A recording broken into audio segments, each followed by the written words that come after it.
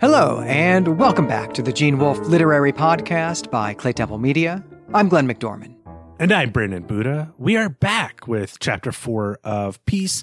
This episode will be our 6th of 7 recap episodes. We'll be talking about pages 252 to 262 in the Orb 2012 edition. Before we get into the recap today, we want to let all of you know about a Patreon goal that we are closing in on. And this is a Patreon goal about us reading some G.K. Chesterton, who, of course, comes up in Gene Wolfe all the time. But he also comes up in Neil Gaiman all the time. And so Brandon and I are going to team up with Brent to cover The Man Who Was Thursday on Patreon. I'm really excited to do this, and I'm excited that we're getting so close to it. Yeah, this is one of Chesterton's most well-known books, I think. And I don't know, I've known about this book since like 2006, maybe. And if I had known Brent then, I would have been excited to talk to you guys about it, but I didn't. So I'm even more excited now and really cannot wait to hit that goal. And I think anyone who joins us will find so much to listen to, so many more bonus episodes on our Patreon page. We've just done At the Mountains of Madness. There's tons of other stuff there too. And then they're going to get The Man Who Was Thursday. So I think it's a great time to join us on Patreon to get us to The Man Who Was Thursday and to listen to a lot of the bonus episodes. But anyway, we're here to continue our coverage of Peace. We only have 2 more recaps left to go in this chapter before we do our 8 or 10 wrap-up episodes, I guess. I'm not sure what Chapter 4 is going to look like.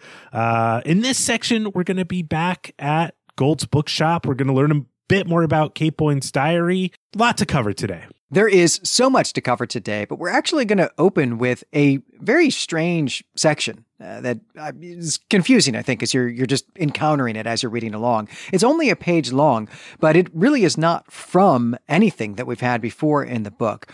What it is the mill farm in the 19th century. It's the midst of the Civil War. And this account is from the perspective of Kate Boyne, but it is not actually her diary. This is a third-person fictionalized account. It's got direct speech. It's got character descriptions. It's really an excerpt from some story about Kate Boyne. And the story is this. Kate Boyne is at the farm alone when some ruffians arrive, and they want to know where everyone else is. Mr. Mill and Sean are in town, but they're very definitely going to be back, she says, and Mrs. Mill has taken Hannah and Mary with her to Boston to see her mother. And there isn't really any plot to this scene because Wolfe cuts it off here. So, there aren't any characters with objectives to achieve. There aren't any, antagonists to thwart them or any other, narrative elements. Though, of course, right, we can maybe fill some of that in because it seems clear that this must be William Clark Quantrill's mercenary unit. But still, this is a very strange way to include this in the text. It's not the diary. It's not a paraphrasing of the diary, which is what I at least would expect. And so I guess, Brandon, what I'm wondering here is, are we supposed to imagine that Weir is in the replica of Mab Crawford's kitchen that he has in his museum mansion, just writing this one random scene of a story based on a diary that he read 20 years ago? Is that how this section is an artifact in the book? I think so. I don't know. I mean, it is a weird way, as you point out, to introduce the text of the diary to us, like you and me, or anyone as a reader of Peace, to those of us who have already been treated to stories in the text that have been passed down via oral tradition, or, those found in books we might actually come across, like Lang's Green Fairy book, although the story of Malay is not found in Lang's Green Fairy book. So I don't know what to make of such a blatantly prosaic rendition of this scene in the diary that Kate wrote. We assume she didn't write this in the third person like this because it would raise the question of whether the diary documented, Kate's fantasies more than her just writing down her mundane experiences. So yeah, it does feel like we are, for some reason, in Weir's recollection of the event in the same way that we were in his recollection of the retelling of the Banshee story as told by Hannah Mill when he's a child. It's told to Hannah by Kate, who sees Dennis in the background. But honestly, I don't know what the meta-narrative function of presenting the text to us in this way is in this novel. This one, I think, does stand out from all those other examples that you brought up because those tell us where the information is coming from. It is clearly Wolf paraphrasing something or narrating a story that someone else told to him. Most of those stories, the reason that we're getting them in the third person is because they're really being told by a character in the book, right? But that's not what's happening here. No one is telling this story to Weir, and then he's relaying to us in the book piece what he heard, at some other point in his life. This is just a retelling of something that we assume that he read in the diary. And so it just seems qualitatively different than all the other stories in the story that we get. And then we just come out of it. Yeah, it doesn't seem to have any real analog to Weir's life or the people in Weir's life in any way, except as it pertains to this buried treasure story. As a total aside, I feel like I grew up with stories where buried treasure was just like hiding around every quarter and could be found digging around in the woods or something along those lines, like, the Goonies or the Dennis the Menace movie, or like half a dozen Hardy Boys and Nancy Drew mysteries, Tom Sawyer and Huck Finn. Like all of these stories are maybe patterned on Treasure Island a little bit. And this tale here has that same kind of energy. There's this ruffian who has to hide his gold and come back for it later. But then, I don't know, maybe he's apprehended before he can do so.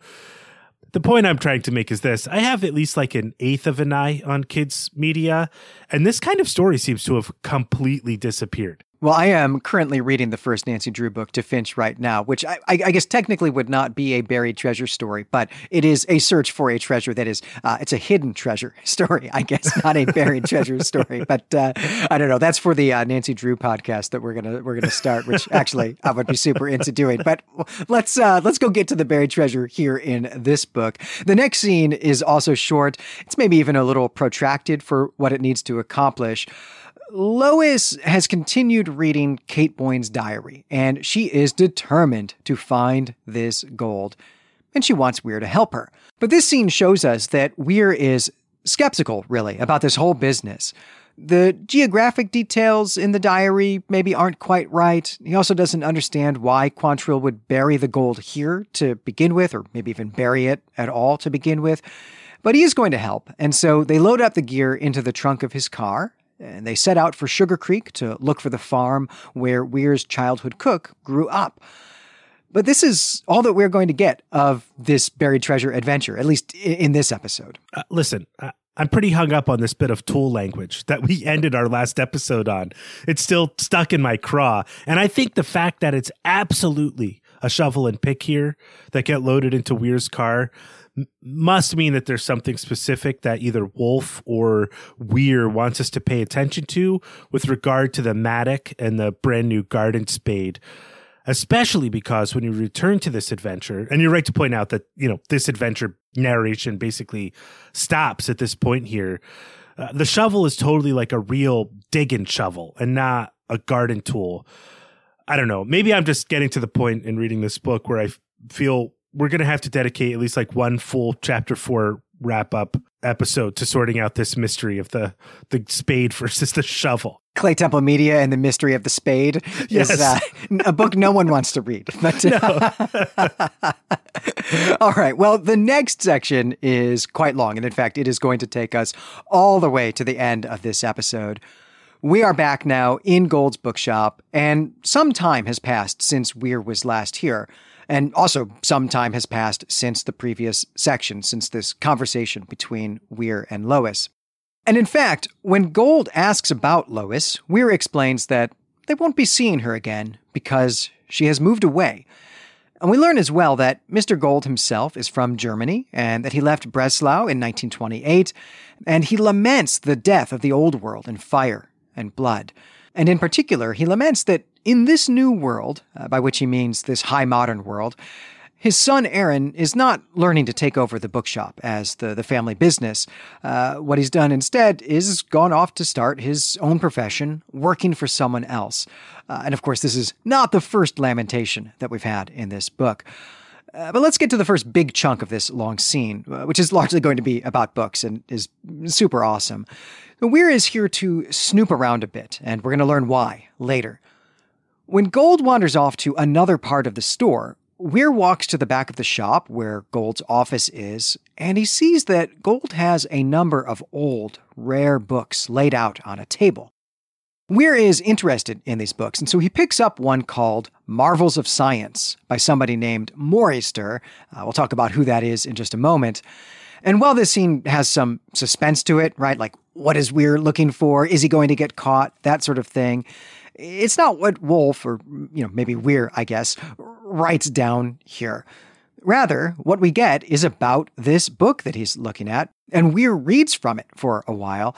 There's a random bit in the middle of the book here. And so we get 2 dense paragraphs of paraphrasing at this point, and I'm just going to go ahead and paraphrase the paraphrase, and then we can pause and try to digest all of this.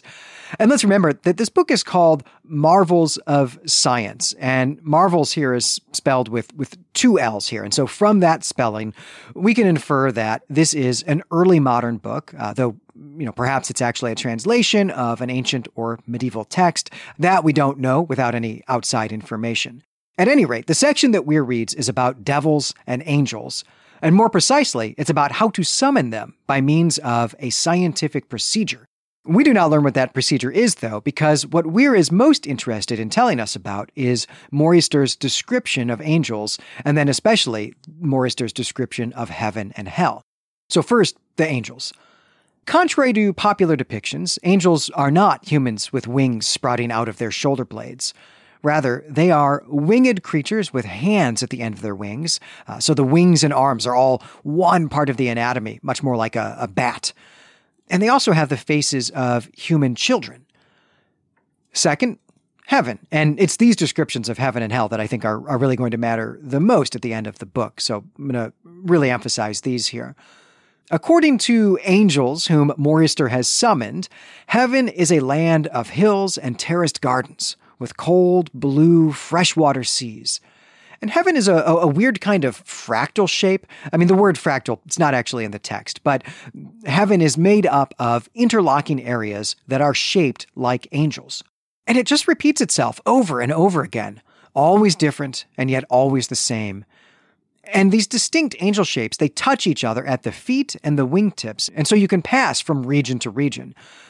And something implied in this description is that heaven is for angels. The text says, "For each angel, heaven is perfect, as each is unique." But then we get the description of hell. Hell is a country of marshes, cindery plains, burned cities, diseased brothels, tangled forests, and bestial dens. Hell also repeats itself over and over, like heaven does. Hell is inhabited by devils, and no 2 devils share the same shape or appearance. And some of them have too many limbs, some have too few, others have limbs just entirely in the wrong places on their bodies. Some of the devils have human heads or don't have faces, and some even have faces like dead people. And still others have faces of those they hate, so that when they see themselves in a mirror, they will detest what they see. Still, though, even though they look like this, they all think that they look good, and more importantly, they think that they are morally good. One last note here is that when they die, murderers and their victims become one single devil. At least that is, if the murder victim was also an evil person, a wicked person in life. And so what's implied here is that devils are dead people. They are not fallen angels the way that we get in Milton, for example. And so I wonder, does this suggest that angels also are dead people? And is that why there are only angels in heaven and no humans? Yes. And also no. I think this is at least one point in the novel where peace becomes, I'll use the phrase here, like hermetically sealed. That is to say that this section here about marvels of science is not referring to a cosmology that like you and I would find out here in our world, but rather is referring to a cosmology that is already present in the book itself. And so there's much we can make of what this imagery is pointing to here. I think it's something very specific that Weir has in mind that he's pointing out to us, at least about heaven. And then if what he's pointing out to us about heaven is part of this, kind of closed text, a text that is referring more to itself than outside itself, then surely what is said about hell can also be applied. I mean, this bit about the mirror is really hard to ignore given Weir's long look in the mirror in Van Ness's office early in the book. But to make my point a little clearer here, I want to return to the image of heaven that you described just a moment ago. The author of Marvels of Science, Moreyster, writes that first, heaven is populated by angels who have the faces of children, and that it is, in terms of geographic features, made of terraced gardens and cold blue freshwater seas. All right, now I'm going to read a passage from chapter 1 here.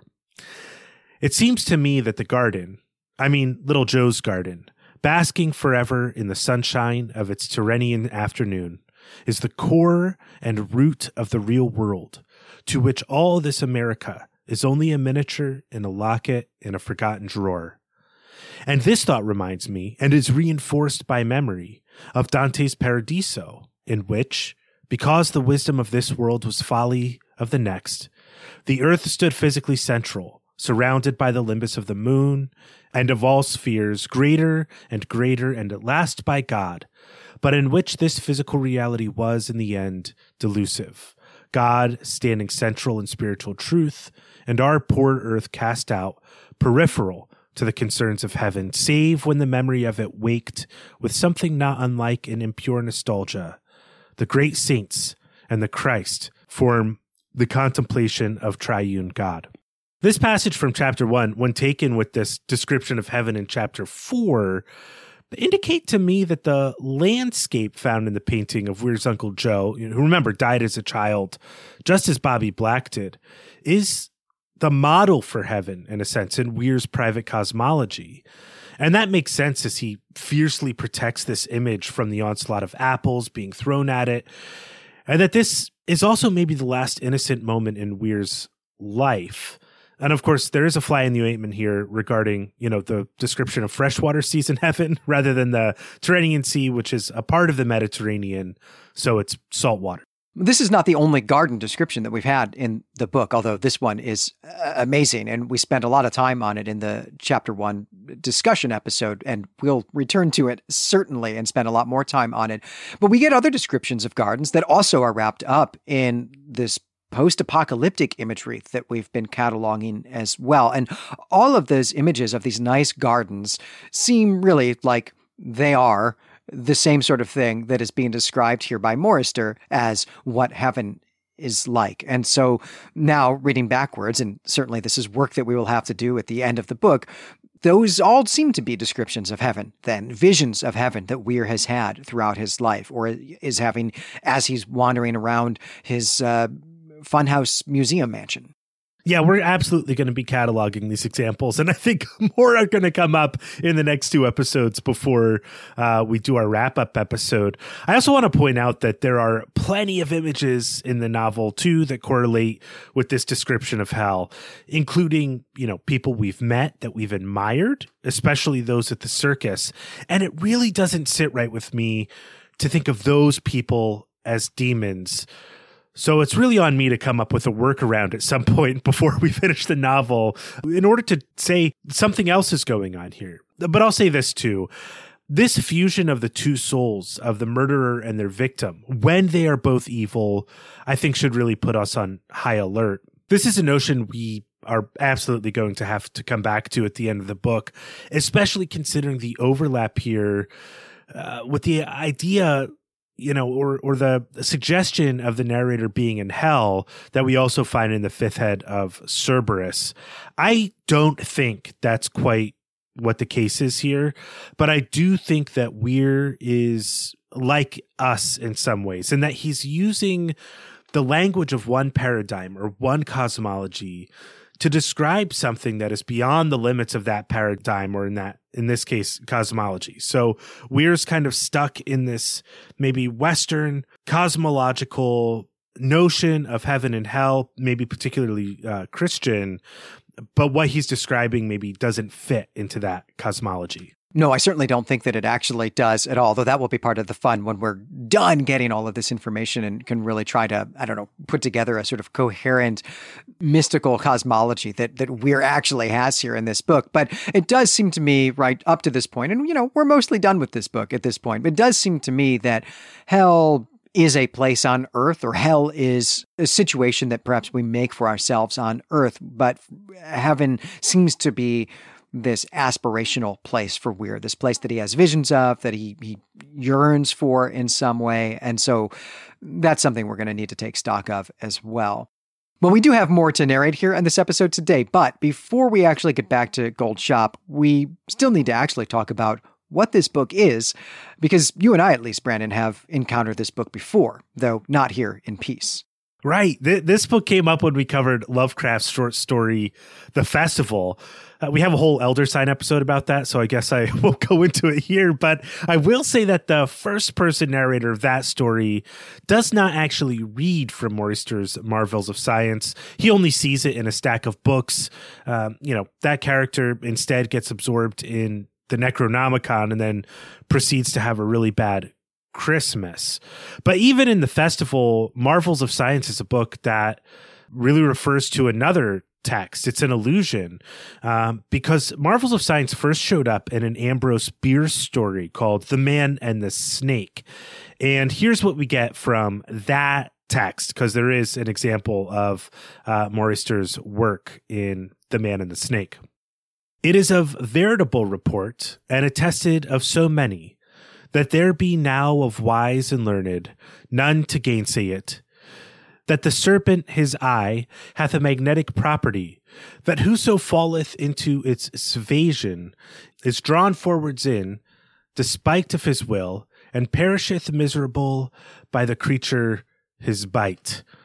That's all we get of Marvels of Science, and then the rest of the story is kind of about a man and a snake. So you can read it if you like. It's got a fun little twist ending.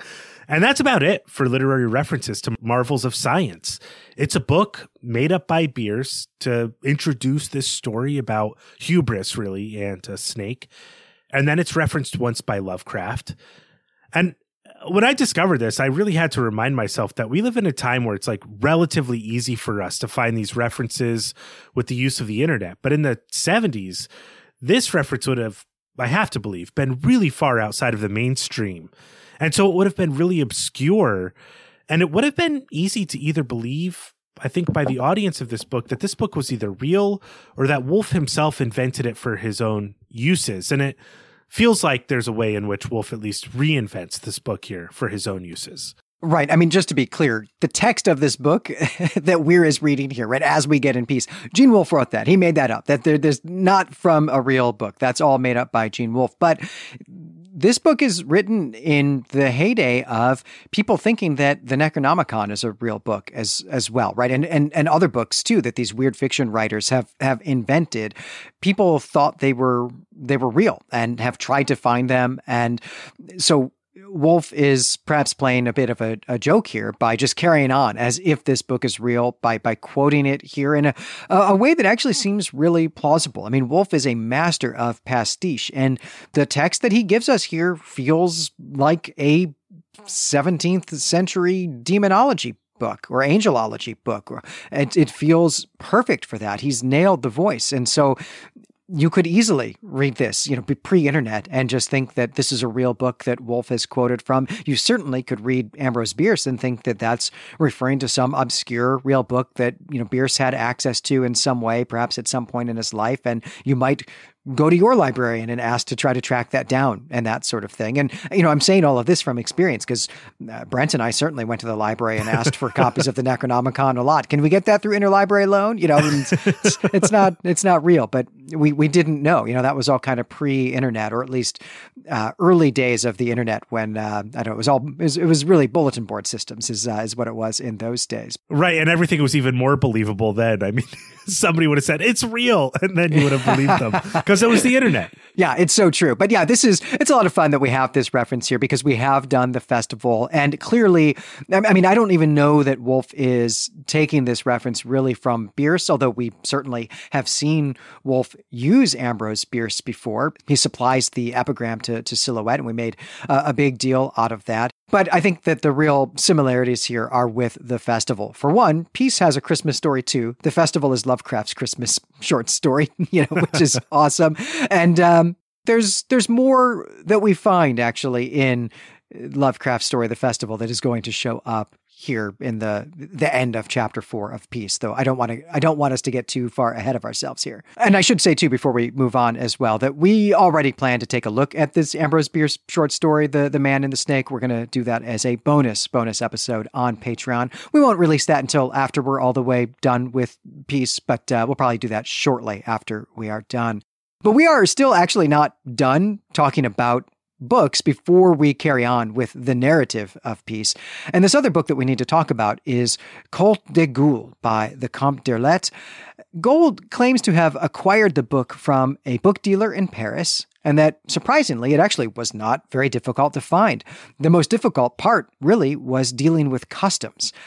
And it is a creepy book. Physically, at least, it is a creepy book because it is bound in human skin. But this also is not a real book. I mean, at least not in our world. It's not a real book. And it also derives from the heart of the material that we cover on Elder Sign, though this is actually from a story that we haven't covered yet, though it is one of my favorite stories. It's a story that I last read really almost a decade ago now, but I got to read it to my niece when we were camping together, and it was perfect for that. But what is this book, Brandon? The Comte de Ghoul is a book about ghouls written by the Comte d'Erlette.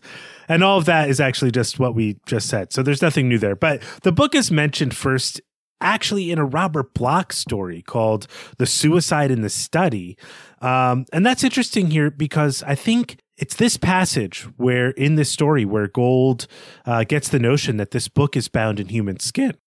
Here's the passage from Bloch's story. It was only necessary for one to survive the walls of his study for corroboration. Only a wizard would possess those moldering, maggoty volumes of monstrous and fantastic lore. Only a thaumaturgical adept would dare the darker mysteries of the Necronomicon, Ludwig Prin's Mysteries of the Worm, the black rites of mad Luva Caraf, priest of Bast, or Comte d'Erlette's ghastly Comte de Ghouls. No one save a sorcerer would have access to the ancient manuscripts bound in Ethiopian skin, or burned such rich and aphrodisiac incense in an enshrined skull. Who else would fill the mercifully cloaking darkness of the room with curious relics, mortuary souvenirs from ravished graves, or worm-demolished scrolls of the primal dead? Now, this book, as well as Comte d'Erlette, is also found in 2 Lovecraft tales, and these are the ones that I think one of these is ones you read on a camping trip, Glenn. So it's found in The Shadow Out of Time, and then also The Haunter in the Dark. But neither of those stories really describe the Comte de Ghoul as an artifact, as a book. I should also mention here that Comte d'Erlette was Lovecraft's pet name for Auguste Derleth, and The Haunter in the Dark was dedicated to Robert Bloch. So all of this is pretty obscure unless you're super into the Weird Tales magazine. But if you're writing a general fiction for a general fiction audience in the early 1970s, that's going to be largely made up of middle-aged men and women. This is obscure stuff. Right. And at this point in the history of Lovecraft publications, Lovecraft is really deemed to be the property of Auguste Derleth, who is publishing, he's reprinting Lovecraft stories through his personal press called Arkham House. And that almost certainly is where Wolfe encountered Lovecraft, and also where he would have encountered Auguste Derleth. Auguste Derleth famously and perhaps infamously would publish some of his own stories as if they were actually written by Lovecraft, because they were riffs on Lovecraft works or taken from things he wrote in notes or something like that. I read a lot of these when I was an adolescent as well. And of course, as I've come to adulthood and as we've had a resurgence of actual Lovecraft publishing and Lovecraft scholarship, I've realized that like half of the stories I thought were by Lovecraft when I was a kid were actually by Auguste Derleth or just other people's work who Derleth was including in those publications. But yeah, I was referring to The Haunter of the Dark. That is the story that I read around the campfire, which we have not covered yet. We have not covered the Robert Bloch story either on Elder Sign. But again, we're going to do both of those as Patreon bonuses here when we're done with our wrap-up episodes at the end of Peace. I think that will be a fun thing to do. And The Haunter of the Dark, it's Lovecraft's last story, and it's not only dedicated to Robert Bloch. Robert Bloch is the main character of that story, and it's actually a riff on something else that Robert Bloch had written. This was sort of part of their friendship, was writing stories based on each other's work and inserting each other into the stories and so on. So we'll do a little mini-series on that over on Patreon that I think will be a ton of fun to do. Yeah, the stack of books that that piece is either referring to or I need to do research on is getting pretty high here, pretty high in the old office. Well, it's just awesome that, the Venn diagram of the two shows that we do is right here in Gold's bookshop, essentially. And so it's just super cool. It's a really good reason for us to do that as a kind of crossover, right? So obviously something that we'll talk about as we are doing bonus episodes on these stories is we'll make sure we do a little segment to look back at what Wolfe has done here and see how that fits in with what we get in the original texts here that Wolfe is riffing on, and rethink some of these scenes here in chapter 4 in light of having done the work that we do to do an episode on one of these stories. So I'm looking forward to doing that. But all right, now let's proceed with the narrative here. Really, the question is, what is the story with Weir going to Gold's shop and poking around? What's going to happen? Well, the deal is this. Weir thinks that Gold is a forger. He thinks that these rare books that Gold sells are not rare books at all, that they are made up by Gold. Now, he does not sell these out of the shop here in Cashensville, of course, right? He sells these to wealthy collectors, or he sells them to institutions. And for example, he's already sold Cul de Ghoul to a college library in Massachusetts. And he does not say Miskatonic University, but he doesn't have to. We know that's what he means here, right? But at any rate, this is a lucrative business. Cul de Ghoul has sold for what today would be almost $7,000. And The Lusty Lawyer, he sold to Stuart Blaine for $2,000. And even the diary that the library purchased would today cost $600. So it's doing all right here. And the store is really just a front. It's a storeroom and it's office space for Gold. It's not the actual business at all. And so Weir now accuses Gold of forging these books. And in particular, he knows that Kate Boyne did not write that diary. And he pokes several holes in the account that he thinks Gold himself has invented here. But the real proof for Weir is that he knows that Hannah Mill, his childhood cook, will remember, he knows that Hannah Mill never visited Boston, as the diary claims. And Gold does not deny the claim, though he does try to counter Weir's arguments about the falsity of the diary. And we don't get the end of their conversation here. Weir just writes, "I left him sitting there and went back to my apartment." So at this point, it is not clear where this is going next. No, it's not clear at all. And I was certainly taken off guard by what happens as a result of this conversation. That's something we'll get to in the next episode. But I do think that this is the end of the conversation between Weir and Gold. Weir basically goes through like a hard-boiled detective's breakdown of the case, and then he exits the scene. Just like David Caruso walking out of frame on an episode of CSI Miami. Weir thinks he's doing something cool, like he's seen film stars like Humphrey Bogart do. You break down the bad guy and then you leave him broken and walk away. But doing something like this in real life is as silly as David Caruso taking a few steps to the right and then somehow that suggests to the audience that something has been concluded. I mean, it just hasn't. Wolfe is playing with that concept here. Obviously, nothing has been concluded, but time continues to move along at its typical pace, and now Weir has to contend with his own life rather than just ending a scene. Yeah, Murder, She Wrote at least gives us a confession, then, and then an epilogue in which we get a freeze frame on a laughing moment, which is a much better way to end an episode than somebody taking a few steps. And is it putting on sunglasses? Is it taking off the sun? I'm not sure. Whatever he wants to do. I don't think he's getting any direction on that particular bit of business.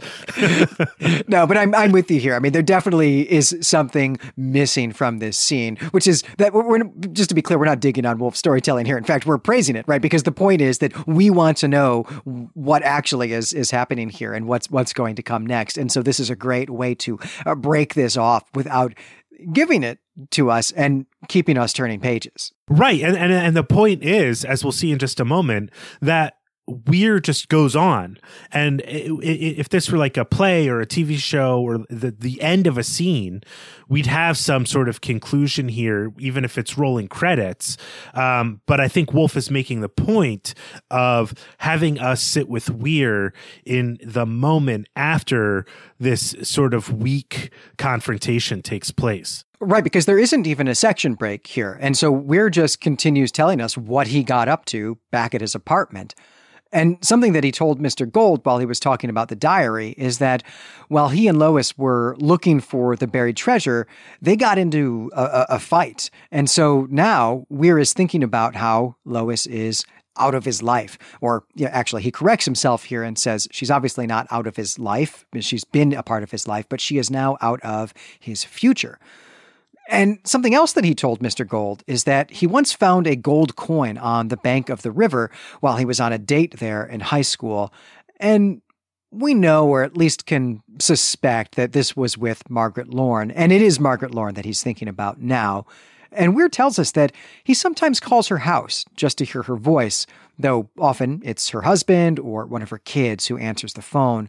He's also sent her flowers once. He has seen her in person on the streets of downtown Cashensville, though those encounters actually occur far less frequently than should be statistically likely. But at any rate, what really matters is that Weir now, at this point, he's wondering what went wrong. He was intelligent, was hardworking. He also was going to inherit his father's estate by the time he was 30, and while that estate in itself would not have been enough to live on, it would have allowed them to live very comfortably from his salary. And also, they loved each other. But none of this happened. He did not marry her. And Weir writes that instead, he found himself a poor man at 40 and a very rich one at 50, and he never found Margaret at all. And there is no way that we can read this line and not speculate about what happened. And in particular, I'm curious about what happened with the inheritance, but there is, at this point, I think, no hint that we're going to find out with any real specificity. Yeah, this whole section is kind of a series of vagaries, and so I guess I don't have too much to say about it. I have a few things, though. Weir gives us no information about what happened between him and Lois. They had a disagreement. Lois left town, and Weir, hard as he might continue to try, can never, and this is what he says, eradicate her from his past. That's a strange word choice, in my opinion. But then Weir tells us that like when he gets down or blue or whatever, he sometimes calls up Margaret Lorne and just like breathes into the phone. And this is some totally normal behavior too. And now whenever Weir and Margaret Lorne run into each other, they're very formal with one another. So yeah, Glenn, you're absolutely right.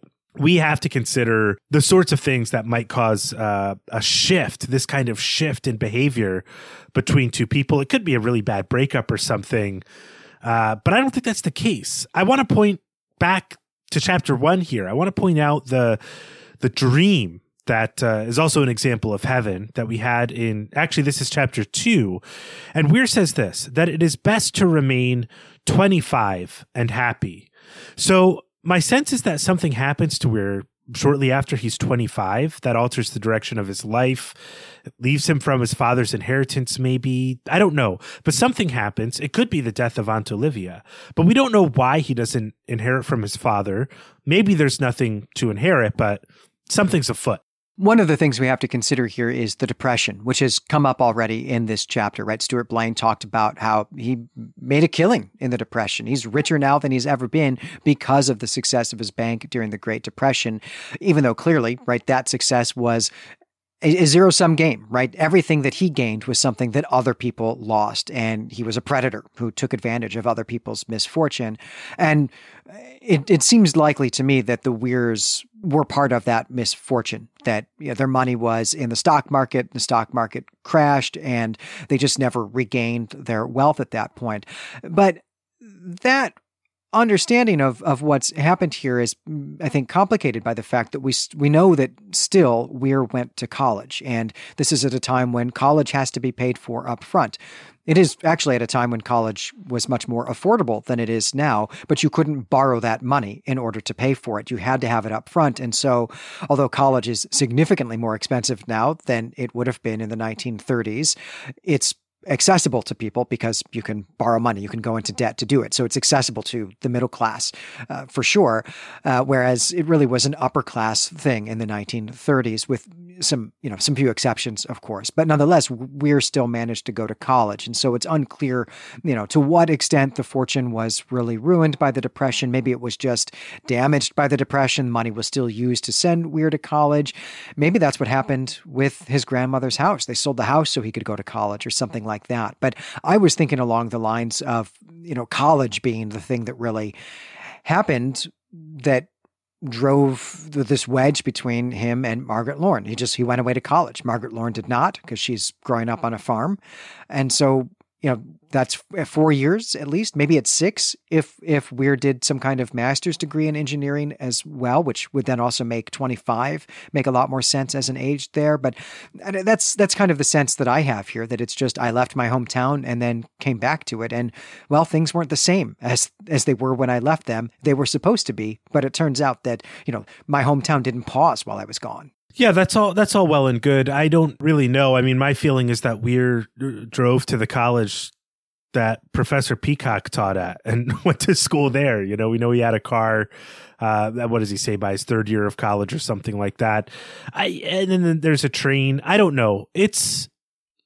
We're going to have to do some real homework, as we've pointed out on this timeline, and figure out just what Weir's life, like the events of Weir's life, are. We don't even really know exactly when his parents came back from their trip to Europe, which my gut is after like 1929 or something like that. So I just don't know. And this episode is not the episode for us to do that work on. I mean, we have bantered about trying to figure out when exactly things are happening before. And certainly one of the things that we are going to have to do when we're done with the book is try to put together a coherent timeline with precise, or as precise as we can get them, dates on it. That will be an activity that, we'll do it behind the scenes and then present it to listeners, or perhaps I will present one to you and you can present one to me in, part of the wrap-up episodes for the entire book. But I do think that knowing when things are happening in Weir's life will give us some social context, historical context. I mean, to understand what's going on in the society, in the world around him, that will make some of these things, make more sense. And it's work I'm looking forward to doing as well. But all right, we have just a little bit more to do today before we leave this episode behind. Weir is lamenting now, and he's lamenting, too, that he has never found his way back to the porch with the fireplace, part of the replica of his childhood home. But he tells us that he has wandered the corridors of this funhouse museum mansion, and he has found the apartment that he lived in during the time that the events he's narrating now took place. It was a small place, and he didn't have a TV. There isn't even a desk in this apartment. And so now Weir is writing this down for us. He's writing down what we are reading by sitting in a chair and propping his feet on the stool and writing on the pad of paper as it rests on his legs.